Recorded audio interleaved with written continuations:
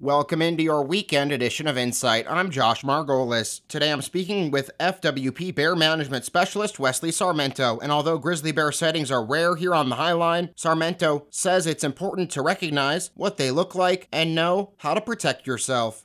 The biggest thing with grizzly bears is to avoid surprising one at close range because that's when they can be dangerous. If someone encounters a bear, if the bear doesn't see them, the best thing is just to leave undetected. If the bear does see them and know they're there, it's best to get your bear spray ready or your firearm ready and to speak calmly and move slowly and just back out of the area. And what other tools for like irrigators or farmers, how can they protect their livestock, their grain? Electric fencing is a really good way to prevent bears from accessing vulnerable livestock or also grain. And then if a bear is seen in the area, it's good to run it off so it doesn't get comfortable with being in that area around livestock or around homes where there's grain. And in terms of bear sightings, there was a meeting last year about some bears, after some bears were spotted near Big Sandy, some grizzlies. What's kind of been the latest sightings in this area? Have there been grizzlies? And it sounds like maybe some of them, they're just kind of youngins that will go back to the Rocky Mountain front when they're done. Yeah, so this year we've actually had no sightings of bears north of the Missouri River out east here, but down near Lewistown we've had multiple sightings. We kind of think it's the same grizzly bear popping up in that area. A lot of the bears that do make it really far east are typically young bears that are dispersing and exploring new territory, and then they return to where they were raised.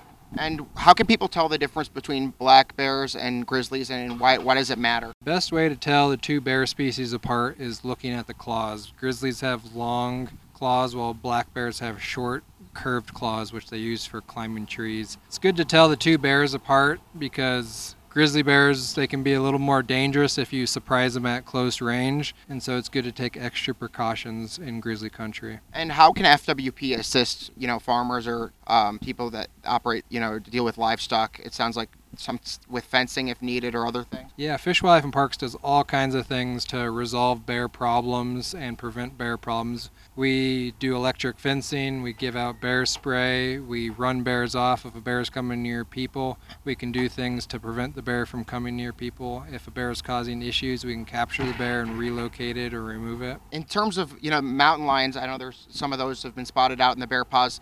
Bear spray can also work with those? Yeah, bear spray can work with mountain lions. Certainly if a mountain lion ever attacks you, the best thing to do is to fight it off with all you can. Punch it in the nose, poke it in the eyes, go for the vulnerable parts on the animal, or use sticks and rocks or a gun or whatever you got. Bear spray will work as well. That does it for your weekend edition of Insight. For New Media Broadcasters, I'm Josh Margolis.